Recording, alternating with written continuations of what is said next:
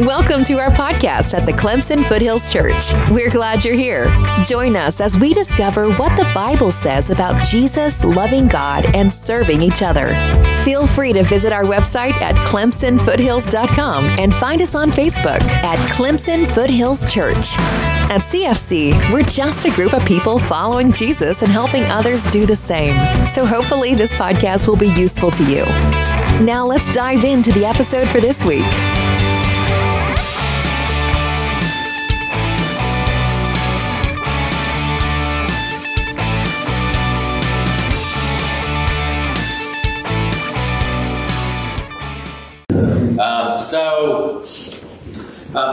We're talking about this, like, what did he mean? What did he mean about these things? And my hope is that all of us will know these scriptures and they will begin to not need to even be put up. It's just our starting point, that we understand this idea of John, after he was in prison, Jesus went into Galilee and proclaimed the gospel of God. And again, my hope is that everything that we're talking about is transferred down to the heart level, to where this is how we operate in our world, that this is kind of always running in the background of Jesus came and he said the time is fulfilled, the kingdom of God is near, meaning the kingdom of God, he said, is available, is amongst us, is everywhere. The kingdom of God is near. Repent and believe the gospel. And without there being a continual repetitiveness to us over and over and over again, this doesn't become our natural operating system.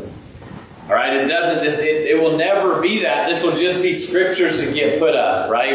And so, when he went along to see, as he's saying this, repent and believe the gospel, and he went along and he saw Simon and Andrew and Simon's brother casting a net into the sea, and he said, "Follow me, and I will turn you into fishers of people." Okay, I hope that this is such an introduction to Jesus coming and going, my kingdom is available and amongst us right now. And he doesn't just say, man, come and receive forgiveness and then go live however you want. Right. I know sometimes we would think that would be fantastic. Except that would be hell on earth is what that would be. That would be torturous. That would be absolutely one of the worst things that we could ever have happen to us, is that he would go, here, I'm going to give you forgiveness and trust me that I forgive you for your sins, but now go and live the life the way you feel like living it. We would be in utter torture because life would be no different than anyone else. There would be no answers for anything. There would be no differences. There would be nothing. Right? And so there's that side of it go, man, wouldn't it be great? No, it would be terrible if he didn't say, follow me and I will make you fishers of people. Right? If he didn't give that purpose, if he didn't say, no, follow me and I'm going to teach you this way, right? That's going to, help you have purpose in life, to see what's really most important. And, we took Mark 1, those 4 verses, and then we had kind of a bookend that we put in there, and that's this great commission of Jesus saying, go make disciples of all nations, right? Between these bookends is how he teaches us how to do that, right? But he says this, is all authority in heaven and earth has been given to me. Go and make disciples, baptize them. We've seen that, right? Hopefully, these are paraphrases I put up. They're helpful to me. I don't know what your paraphrase would sound like. Follow me and I'll teach you and show you how to live a kingdom life. All right, that's helpful for me to remember. You'll see, this is Jesus talking. You'll see, not really, this is Jesus in my mind, paraphrasing this, okay? You'll see enemies, worry, priorities, retaliation, sexuality, money, and things in a kingdom way.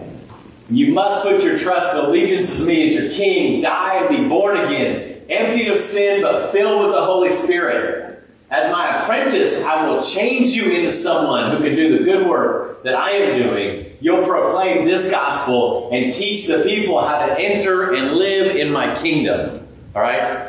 Like I said, I'm not sure how you would paraphrase all of those things. All right? But this is me just putting this in the Keith Clemson version for my own purposes of kind of molding all of this together. And again, why is that helpful? It's just because I want it to sink from here to here.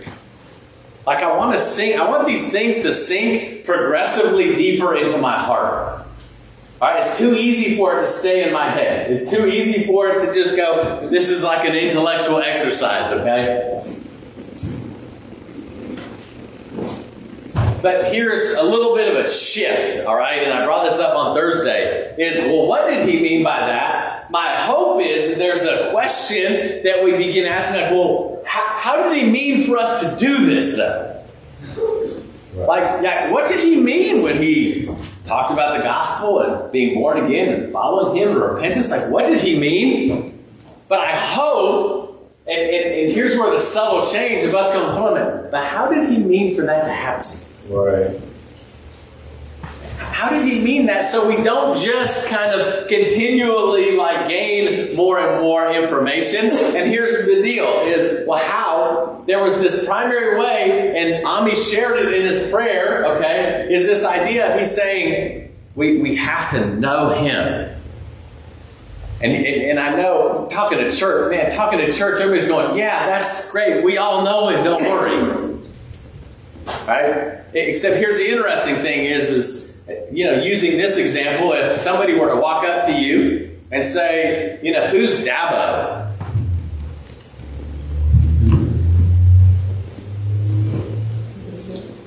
We could be able to have, there's a lot of opinions. Very few people are lacking in an opinion. Everybody feels like they know who Dabo is, right? Who's Taylor Swift? Okay.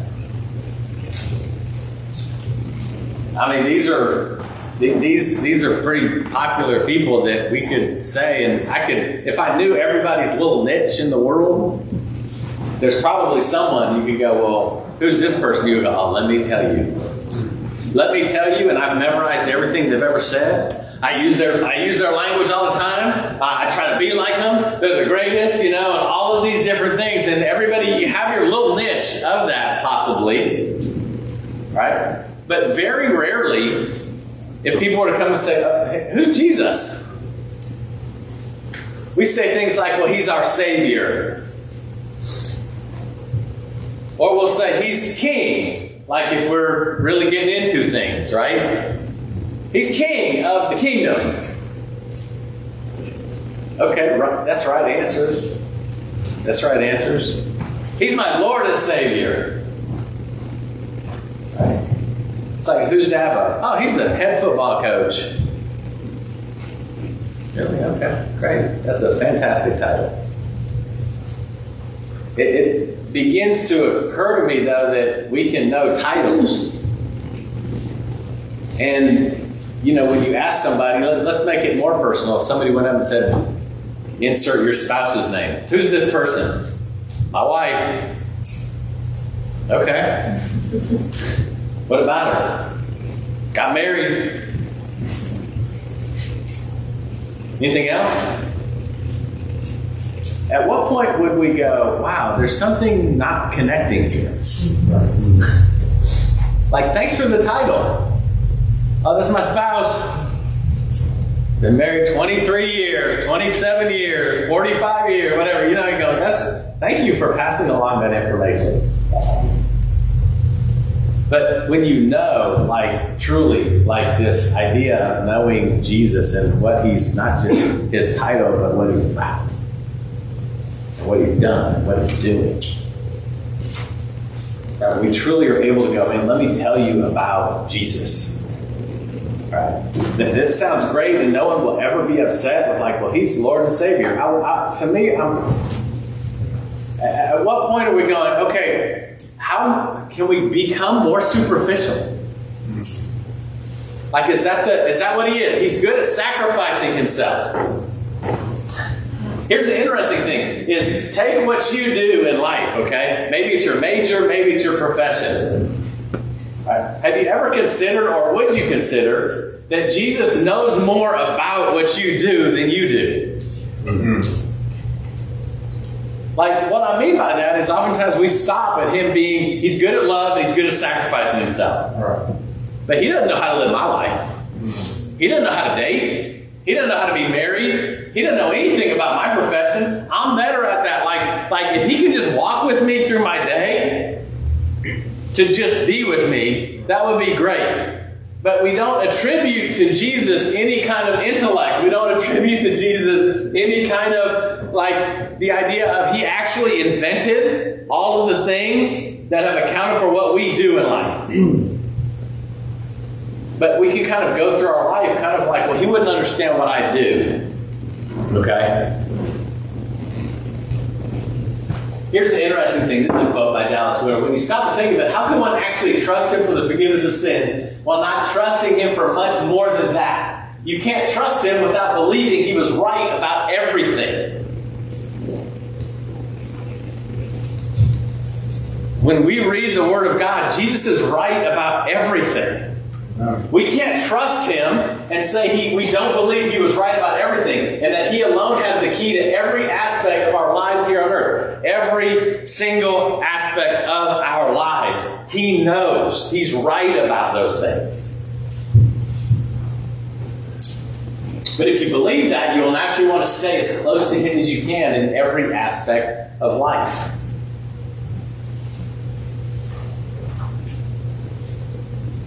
Hopefully there's like these little like stepping stones we're beginning to kind of question in ourselves, okay? Do I actually believe Jesus is right about everything?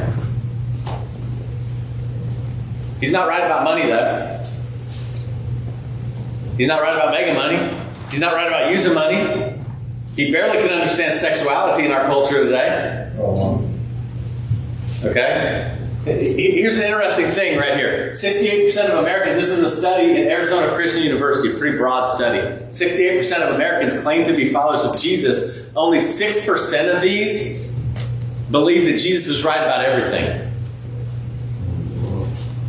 6% have a worldview. That they view the world and they say, okay, the lens I view it through is through the teachings of Jesus. Wow. Only 6. Only 41% of ministers believe it to be true.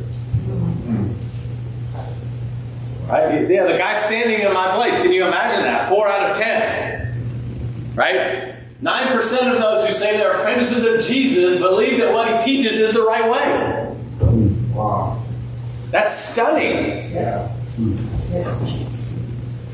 But we strive so desperately to want to just like, hey, why can't we all say we're just all Christians? Right. This is, I don't know, man. I mean, knowing Jesus and loving Jesus, it bothers me that we can be so arrogant.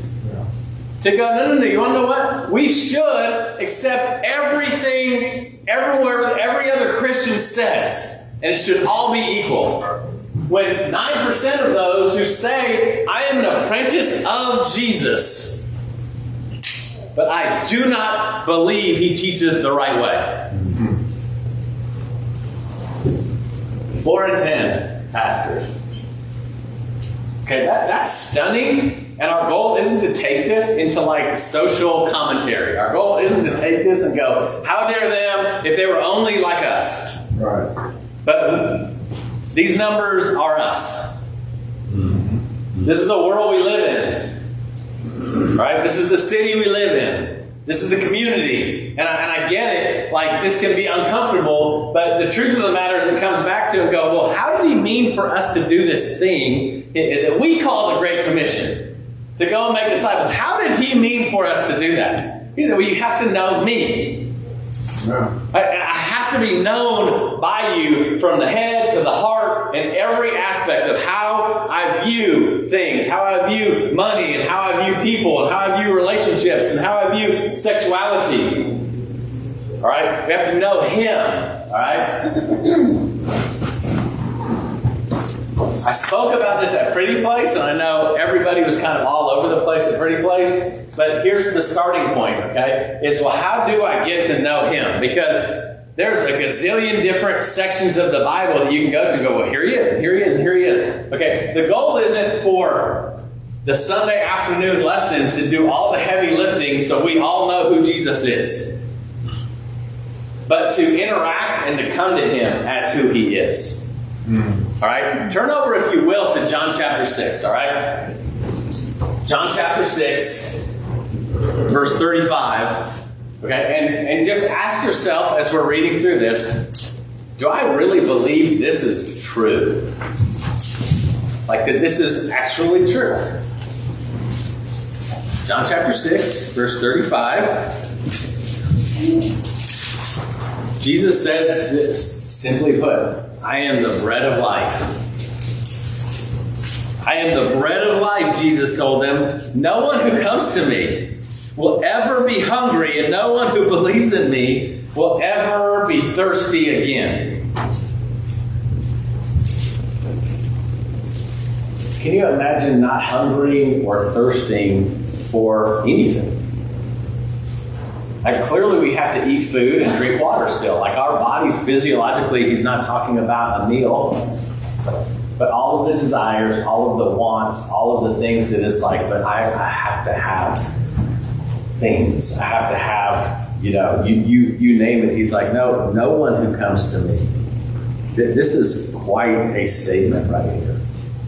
No one who comes to me, okay? Now, I want you to think about this. This is usually where the rubber meets the road, right? Of the 68%, they go, man, I'm a Christian, okay? But then you look at that and you're like, oh man, really? There's a very small percentage, like 9%, that actually are like, no, that dude, that's the way I'm living. That's the way I'm going. That's the path I'm going down. He's my king. I'm his apprentice, okay? This is where the rubber meets the road, because the vast majority of churchgoers are going to go, oh, that's a cute saying, but he didn't mean it. Mm-hmm. And it can't be lived out.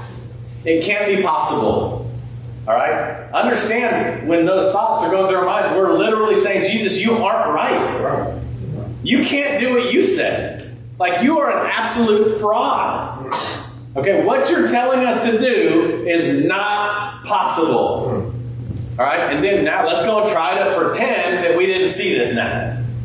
Right. Let's go and try to pretend that he didn't say that. And just live really good lives and hope that people can be fooled into wanting to follow him. Right.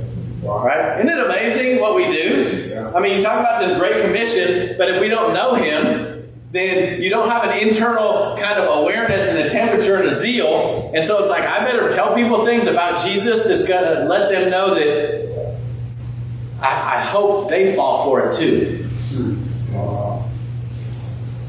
I think far too often, man, we come as the body of Christ hungering and thirsting for everything else. And simply put, that's us saying, you weren't right, you aren't right, and you won't be right. No one will ever be thirsty. But as I told you, you've seen me, and yet you don't believe. Everyone the Father gives me will come to me. The one who comes to me I will never cast out. For I have come down from heaven, not to do my will, but the will of him who sent me. This is the will of him who sent me, that I should lose none of those he has given me, but should raise them up on the last day. For this is the will of my Father, that everyone who sees the Son and believes in him may have eternal life, and I will raise him up on the last day. Therefore, the Jews started complaining about him, because he said, I'm the bread that came down from heaven. And they were saying, isn't this Jesus, the son of Joseph, whose father and mother we knew? How can he now say, I've come down from heaven? And Jesus says, stop complaining among yourselves. No one can come to me unless the Father who sent me draws him, and I will raise him up on the last day. It is written in the prophets, and they will all be taught by God. Everyone who has listened to and learned from the Father comes to me. Not that anyone has seen the Father except the one who is from God. He has seen the Father. I assure you, anyone who believes has eternal life. I am the bread of life. There's a lot of like little triggers in there that he just taught. Man, I'm telling you, this is crazy. He had a lot of things. We're going, man, I like this. I like this idea. Anyone who believes has eternal life. I love that. I'm going to just shut off everything else I read. Right? I love that. Like, there's certain things in church, man. It's like, hey, don't you want that? Don't you believe? Will you believe? Come on and believe. You'll have eternal life too. How about that? Everybody, and it's like, man, that sounds great. That sounds fantastic. Repent, for the kingdom of heaven is near. Hold up, what happened? You mean Jesus said repent? But the preacher just told me just believe and have eternal life. Like, I like what the preacher said, not what Jesus said. Jesus isn't right, the preacher's right. All right? We've got to go through some crazy things just reading through this, okay? But keeping this in mind, no one who comes to me will ever hunger or thirst again. All right, that's powerful. That's powerful right there, okay? Your fathers ate the manna in the wilderness and they died. He said, this is the bread that comes down from heaven so that anyone may eat of it and not die. I am the living bread that came down from heaven. If anyone eats of this bread, he will live forever. But Jesus, you just said just believe in you. Now you're saying we have to eat you. Okay? And I'm saying this tongue-in-cheek because this is how poorly we handle the Word of God. Yeah. Right? So we're going, hold up a minute, but now he's got another thing. If anyone eats this bread, he'll live forever. The bread I will give you for the life of the world is my flesh. Okay? He just took it up. He's like, no. You come in and eat my body. At that, the Jews argued among themselves. How can this man give us his flesh to eat? That makes sense. Maybe, just maybe, he wasn't even talking about his physical flesh. Probably not, because there's a finite amount of it, okay? So Jesus said, I assure you. So he doubles down. He's like, listen, here's what I love about Jesus is his thing is he isn't necessarily going to do the heavy lifting of interpreting everything for us. Right. So he hears the people go, so he thinks we just got to eat his flesh. He's like, I'm about to double down. If you are so desperately not going to try to learn from me, Wow. fine, I've got something else. I assure you, unless you eat the flesh of the Son of Man and drink his blood, you don't have life in yourself. I mean, he's painting a very powerful picture of who he is right here. He's saying, me inside of you, my people will ingest me. And it will have real consequence. Just like food and drink going into somebody, there will be real consequence from that. Anyone who eats my flesh and drinks my blood has eternal life. I'll raise them up on the last day because my flesh is real food and my blood is real drink. The one who eats my flesh and drinks my blood lives in me, and I in him. Just as the living Father sent me, and I live because of the Father, so the one who feeds on me will live because of me. This is the bread that came down from heaven. It's not like the manna your fathers ate, and they died. The one who eats this bread will live forever. He said these things while teaching in the synagogue in Capernaum.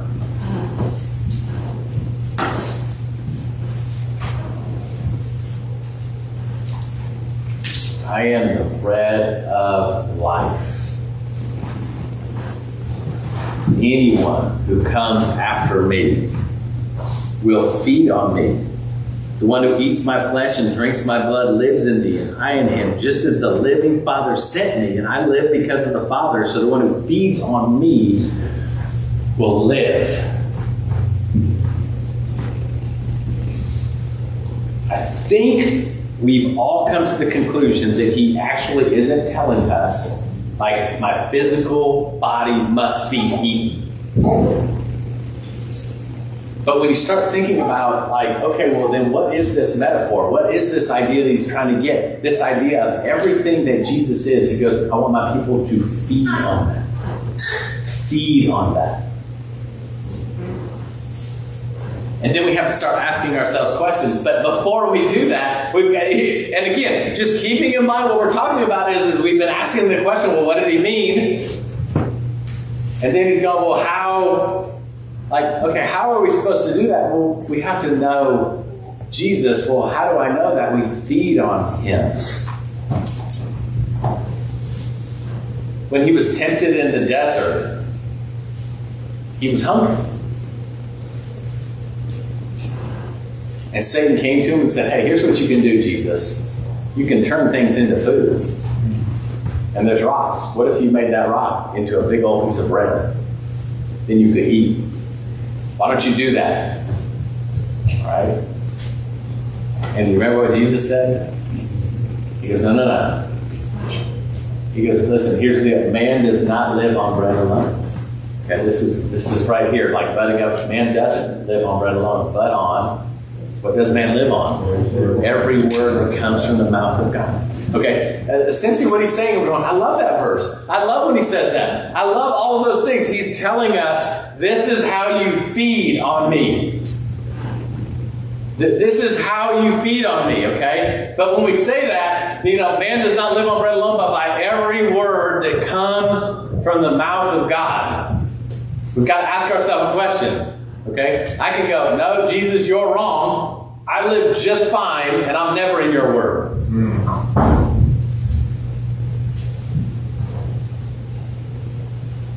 I don't need that. I mean, because here's the deal is well, like what we behave like and what we talk like and all those things is simply just telling the world and telling God, this is what you actually believe. But no, I'm not going to be in the Word of God. It's okay. Maybe I'll be in the Word of God mostly. Maybe I'll look to the Word of God to guide us as apprentices. Maybe I'll do that when I really, really need something. What if you don't find reading very stimulating? What if you don't find, like, you're going, but Keith, how much do I have to read? And is this just one of those things that I have to, but I read it and I don't feel full and I don't feel... Here's the interesting thing is like, really, if you're going to the Word to feed on, is first and foremost this idea of even trusting, do I even think that this is nourishment to me? Like, is there any nourishment that requires me to even ask questions of the text? Like, how is the text meant to nourish? How is the text meant to guide? How is this text meant to teach and convict and to encourage? How is the text meant? It requires an active approach to the text. Right? I'm not just going, why? Man, you don't know what? I read it. I read a chapter every single day. You know what Keith said? It doesn't work. It doesn't work. This isn't food. Here's the fear of this when we read something like this on the bread of life. I think it's challenging when we read Jesus' teachings in Matthew chapter 4 when he said, man doesn't live by bread alone, but on every word that comes from the mouth of God. Here's the greatest fear, right, is that we will settle in as a community because, and Pat brought this up in this communion, is I have everything I need already. I have everything I need. We have everything we need, right? We can sit in church on a Sunday or a Thursday even, right? We can do that. We can sit in church and go, I'm not that hungry because I've already been fed. The world feeds me. The world gives me what I want. The world has satisfied me. Right? That's a really, really, really like a scary place to be. And why this is so important right here, okay? Why this part is so important when we're talking about like, well, aren't we talking about going and making disciples, man? Like, just know some scriptures and give them to people and bring them in. Like, don't make it that hard. Okay? Except you can't be a derelict ambassador. Okay? You can't. There's no way. We can't possibly represent the kingdom of God if in our lives we're going, hold on a minute, let me introduce you to the king. Here's why he's the bread of life. This is what's nourishing. This is how he nourishes. This is my hunger over time should be waning. Like, that's maturity as we grow. Over time, our hungering, our thirsting for what people think about us in the world. Right? About what I get in the world, about having all my dreams in the world, all of that, all of the material things I want, all of the emotional things that I want, all of that should wane after a while and go, we're perfect, we're not hungry. We're not hungry and we're not thirsty because this living bread is available and we're feasting on this every single day. And not just when we have the Bible open, we're feeding on it through the day.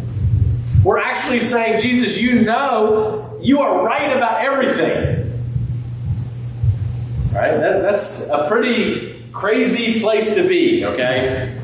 And so, here's what I want us to do. There's just this little exercise this week. Go bring it in. You can't read that. Okay, so I'm going to bring it up a little bit, okay? And this will be, set out. You'll see it on 94,000.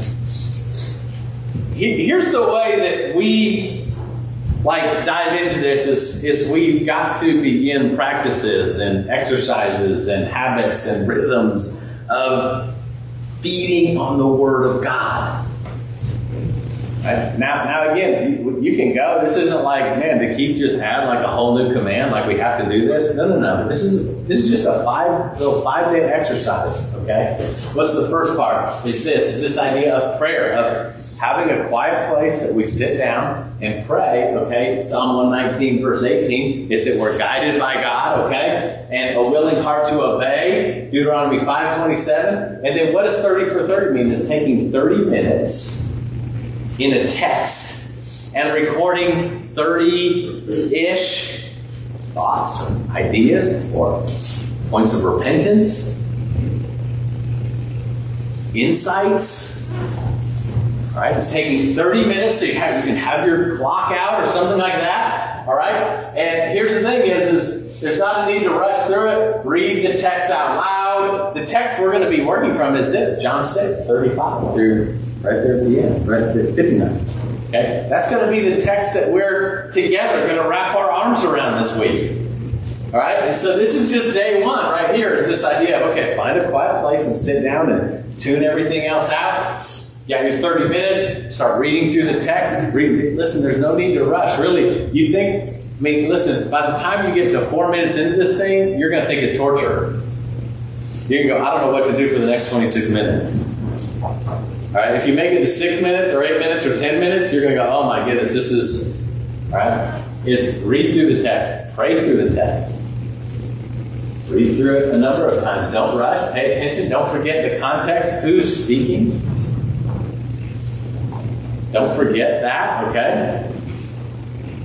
Continue reading through. Write down any thoughts or questions, feelings, insights, fears as they pertain to this text. Okay? Just going through. I say 30-ish because if you want to go more than 30, that's fine.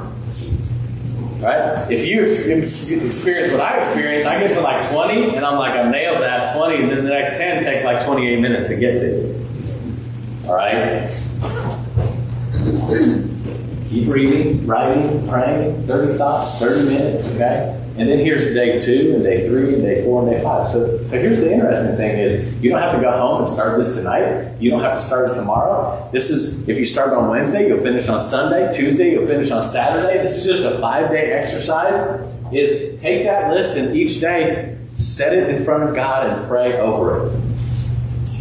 Like take what was in here that went down on paper with the text that you were reading and pray through it.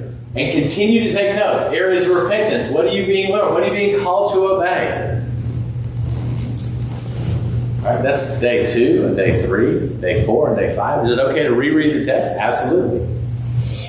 My hope would be is this would be a text that we're on and meditating on every single day. What do you mean? Was he serious? What does it look like? How does my life look like this? What does it look like to really feed on him? Okay? It's really just this very simple exercise. But here's the interesting thing. Where does it connect? Okay, when we go back to the key, where does it connect? If we're talking about like making disciples and being a church of disciple makers and all that, here's the interesting thing. Starving things don't produce anything. Wow. Yeah. For too long, that's been an okay thing in Christianity in general. Is you can be completely starved and then go and tell somebody else how to go get food. Yeah. Right? Is without the feeding, without the nourishment, deeply in us, individually, families, community, without that, the produce is going to be what, everything that produces something needs nourishment. And if we're talking about kingdom things, then we need the king's nourishment. Thanks for joining us. If you'd like to learn more about us or have any questions, please visit ClemsonFoothills.com. You can also text Foothills to 94000 to stay up to date on everything going on here at CFC.